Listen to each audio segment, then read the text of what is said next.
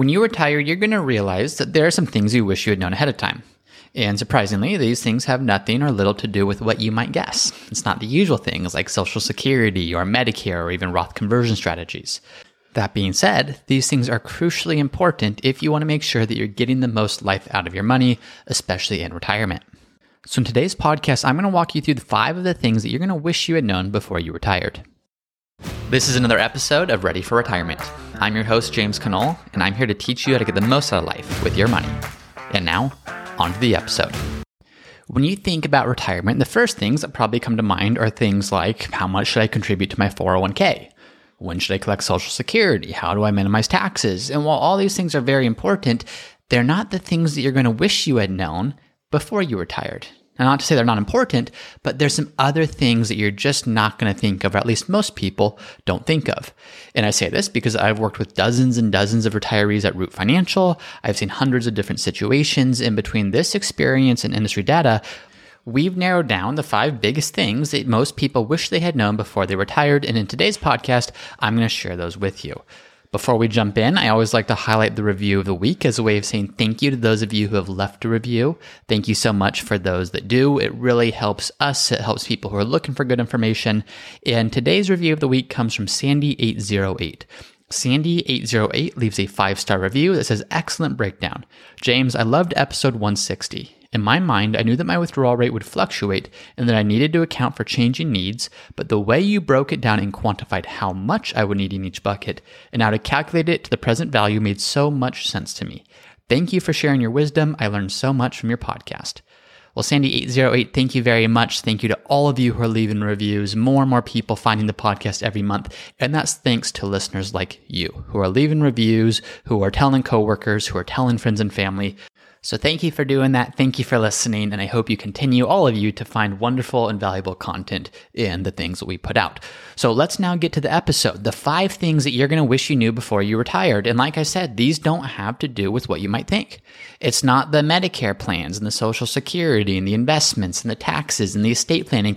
Not that those things aren't important, but most people expect those things to be important. Most people, to an extent at least, have a plan for those types of things. The types of things that people look back on and say, wow, I really wish I had known this before retiring, most often have nothing to do with finances. They have everything to do with the personal side or even the emotional side of retirement. And the first thing people wish they knew before retiring is they wish they had done more traveling while they could. Yes, they look at retirement. And yes, when they talk about what they're going to do in retirement, they talk about traveling. They talk about trips to Europe. They talk about not having to be confined to 1 week of the year to take their big trip. That's something they really look forward to. But when that time comes, oftentimes, maybe someone they're retiring and they're 65, they're 67, they're 70, and they're still traveling, but they're looking back and saying, oh gosh, I really wish I had traveled more before I retired. And the reasons for that are twofold. Number one, the older you get, oftentimes the less you have energy, the less you have in terms of your health, the less mobile you might be. And so the longer you put off retirement, the less you can actually enjoy some of these travels. So the most obvious reason for this is if you can do some of your traveling before you retire, maybe you can more fully enjoy that, just in terms of having the energy and the capabilities of fully experiencing that. Now, number 2 is sometimes people think of retirement as a distinctly different time in their lives than their working years. And to an extent, this is correct. You're not going to the office 40, 50 hours a week. You're retired. So you don't have to do any of that if you don't want to. However, it's not as if you as a person automatically change before retirement and then after retirement. And so what people tend to find is they say, man, I wish I had done some of these travels earlier. This is a great big world, and it's going to be really difficult to see all the things that I want to see. So instead of trying to think of life in 2 distinct stages, pre-retirement to post-retirement, I wish I had integrated what I want life to look like starting while I'm still working. Yes, work is going to take up a big chunk of your time, but that's not to say that everything that you want to do in life should be deferred until after your retirement date. So a lot of people, they wish that they had done a better job of trying to balance the demands of work, but also the things that they liked to do. So how can you do the things you want to do as soon as possible? And by the way, this doesn't apply just to travel, although travel is kind of a big one because it does take chunks of time to do. But how can you start doing those things as soon as possible while also balancing long-term planning? There's a financial aspect to this as well. Sometimes people get in the headspace of, oh, I can't take that trip. I can't do these things because I need to save every last penny I have for retirement. Well, sometimes that's the case, depending on your situation. But more often than not, your final years of working, it's more the compound growth on your investments that's going to be driving your portfolio returns higher, and less so your own contributions. And I've done a few episodes about that, so you can go back and listen to those. So people will wish they had thought less about trying to save every penny for retirement up until the time they retired and then spending it all extravagantly after they retired, and having more of a balanced approach. So that's one of the things people wish they'd known before retirement, is wishing they had traveled more even during their working years. Hey everyone, it's me again for the disclaimer. Please be smart about this. Before doing anything, please be sure to consult with your tax planner or financial planner. Nothing in this podcast should be construed as investment, tax, legal, or other financial advice. It is for informational purposes only.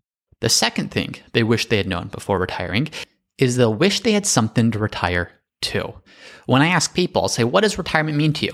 And without hesitation, a lot of them will say, well, freedom. There's the freedom that comes with retirement. And that's true, but there's two types of freedom. There is freedom from, and there's freedom to. Now, retirement for everyone is freedom from. You have freedom from having to check in and report to bosses and deliver reports on time. That's freedom from. Now, the other part of freedom that people miss is the freedom to. Now, freedom to is actually the real freedom. It's the exciting freedom, but it's also the harder freedom of how are you going to design a life that's fulfilling, that's fun, that's enjoyable, that allows you to do the things you want to do. But that's not automatically going to happen just because you turned in your 2 weeks notice. So when people look back on their retirement, they wish they had known they had something to retire to. And this doesn't happen on accident.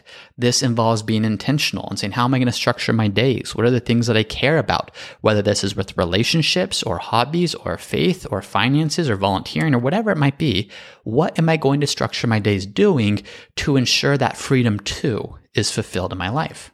So when you think about retirement, think about a blank slate. And start thinking before you get to that time, what do you want to do with that blank slate? What do you want to design your days to be like? Yes, you'll likely still have some demands of things you need to do around the house or errands to run, but that's only going to take so much of your time. What are the meaningful things to you that you're going to look back on and say, I'm glad I did that. I'm glad I never stopped learning. I never stopped growing. I never stopped having relationships. How can you think about those things ahead of time so by the time that you retire, you do have something to retire to, not just retire from? The third thing that people will talk about when they look back upon their retirement is they'll say they wish they had more friends.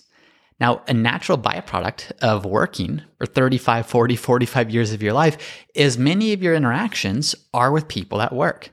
Now, whether you call these people friends or not, the reality is for most people, most of your social interaction comes from work. And whether or not you love what you do for work or you hate what you do for work, there's a good chance there's at least some people at work that you connect with, and you connect with them in a healthy way. So when you think about retirement, yes, you have freedom from that job. You don't have to go to work anymore, but sometimes there's a negative to that. And the negative is some of those social interactions are also stripped away. So when you think about retirement, how do you replace that? What clubs do you want to be part of? What groups do you want to be part of? And this doesn't need to be complicated. This is just where you're going to find your friendships, where you're going to find your interactions. This could be neighbors, if you're fortunate enough to have wonderful neighbors. This could be clubs you're part of. This could be church you're part of. This could be anything, but what are you going to do to make sure that you have those relationships that most people would cite as being one of the number one causes of happiness and contentment throughout retirement, is the quality of their relationships. So how can you understand that? And not just that, but how can you start building those relationships before you retire? Don't retire and then say, okay, then I'm going to go work on making friendships. But what can you do so that by the time you retire, you have a great group of friends or community or people that will be there with you that you can get that social interaction from? The fourth thing people will commonly say they wish they had known before they retired is they wish they hadn't bought that house. Now, this can be for a couple different reasons. Sometimes they buy a new house because it's the same size as what they've always owned going into retirement, but they realize, hey, when they retire, they maybe don't need as much space as they did when they were younger and raising a family and had many more rooms that they were needed in order to shelter everyone. That same big house that was maybe great when the kids were there and lots of activities were happening there, that great big house can be a lot to take care of in your retirement years. And if we go back to retirement representing freedom, do you really want that freedom being consumed with taking care of the home? Now, maybe, but maybe not. So just make sure that's something that's a home that you're going to want to be in for some time in retirement. The second situation where people will say, you know what, I wish I hadn't bought that house, isn't necessarily because of the size of the house, but it's because of the permanence of it. And I often see this when someone retires in one state, but then moves to a different state. So they move to a different state, they sell their home that they were living in prior to the move, and they immediately purchase another one. Well, there's nothing wrong with that if you know you're going to be in that new state in that specific house indefinitely. But sometimes people are making these moves after only having visited a place 1, 2, maybe 3 times. So what are the odds that specific home in that specific place is going to be the best place for you indefinitely? Now, maybe it's good. Maybe there's good odds. I don't know you and I don't know where you're looking to move. But for a lot of people, they would rather, in retrospect, have spent the first year maybe renting, even doing short-term rentals, getting a sense of, is this the place I want to live? Is this the city? Is this the community? Is this the home? And by buying a place immediately, there's a degree of permanence there. There's not a ton of flexibility when you buy a home, because if you want to quickly sell it, as you know, it's not necessarily easy to do so. There's costs involved, there's time involved, there's energy involved. So a lot of people, when they're making a big move in retirement, in retrospect, they wish they hadn't bought immediately. They wish they would have gone somewhere, rented for a bit of time, exploring the place, seeing what they like, what they don't like, and then make that final decision, but not necessarily making it right away before having all the information that would be helpful to have to make that decision. And then finally, the fifth thing that people say they wish they had known before they retired is this. They say they wish they had spoke with their partner about retirement expectations. Now, you might say that seems so obvious, James. Well, of course. But have you and your spouse ever had disagreements because of a lack of communication? Now, I love my wife like crazy, but it's not uncommon for us to have disagreements that often stem from having different expectations about how something will go. And it never even occurred to us to talk about it because it just was assumed that something would go the way we thought it would. Well, retirement's the same way. Retirement's this great big thing, and if you're not talking about it, of expectations of what each spouse or each partner is looking for, you're going to have some disagreements. Because my guess is, as you're thinking about this, you have either consciously or even subconsciously, you've built up expectations about what retirement will look like for many years and even decades. Now, your spouse, when they think about retirement, either consciously or subconsciously, they have probably set up expectations about what they believe retirement will look like. Unless there's communication there, those expectations may be different. One spouse may love home improvements while the other would rather travel or golf or sail or do anything else. Or even if both of you expect to travel. If you don't talk about what that travel looks like, there may be disagreements.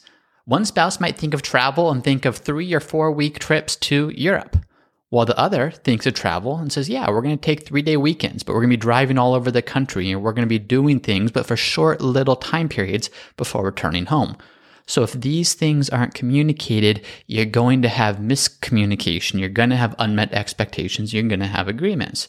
So little things such as chores, who's doing what, when will we have breakfast or lunch or dinner? What do social interactions look like with the neighbors or with kids or with grandkids? How do you even just bring these conversations up so that when you retire, even if you're not perfectly on the same page, you at least understand where the other is coming from so that you can make the most of that time together. And ideally, you're doing this communicating before you retire so you don't get to retirement and then start to realize how differently you view that next period of life. So that is it for today. Those are the 5 things. Number 1, I wish we traveled more while we could. Number 2, I wish we had something to retire to. Number 3, I wish we had more friends. Number 4, I wish I hadn't bought that home. And number 5, I wish I'd spoken with my partner about retirement expectations. Those are 5 of the things most people wish they had known before they retired. So my hope is if you're not retired yet, these are the things that are going to be helpful so that even if your finances are in perfect order, you can realize the job's not quite done yet. How do we get the personal side, the emotional side, the relational side right so that when you retire, it's not just about having a secure income, but it's also about making sure that's the most fulfilling time possible. So that is it for today. As always, thank you for those of you who have listened and left reviews. If you've not already done so, be sure to check us out on YouTube at Root Financial.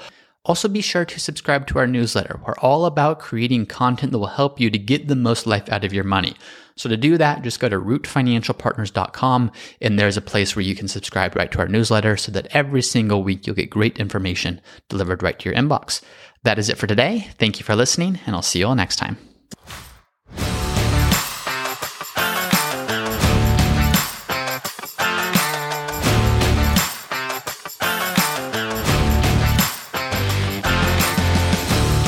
Thank you for listening to another episode of the Ready for Retirement podcast. If you're enjoying the show, please subscribe and let me know by leaving a 5-star review. And as always, for a list of the notes and the resources mentioned in today's episode, you can find those at the Ready for Retirement website, which is readyforretirement.co. That's readyforretirement.co. And if you have a question that you would like for me to answer in a future episode, then you can also go to the Ready for Retirement website, readyforretirement.co. There's a page called Submit Your Question where you can submit a question for me to answer in a future episode. Thanks as always for listening, and I'll see you next time.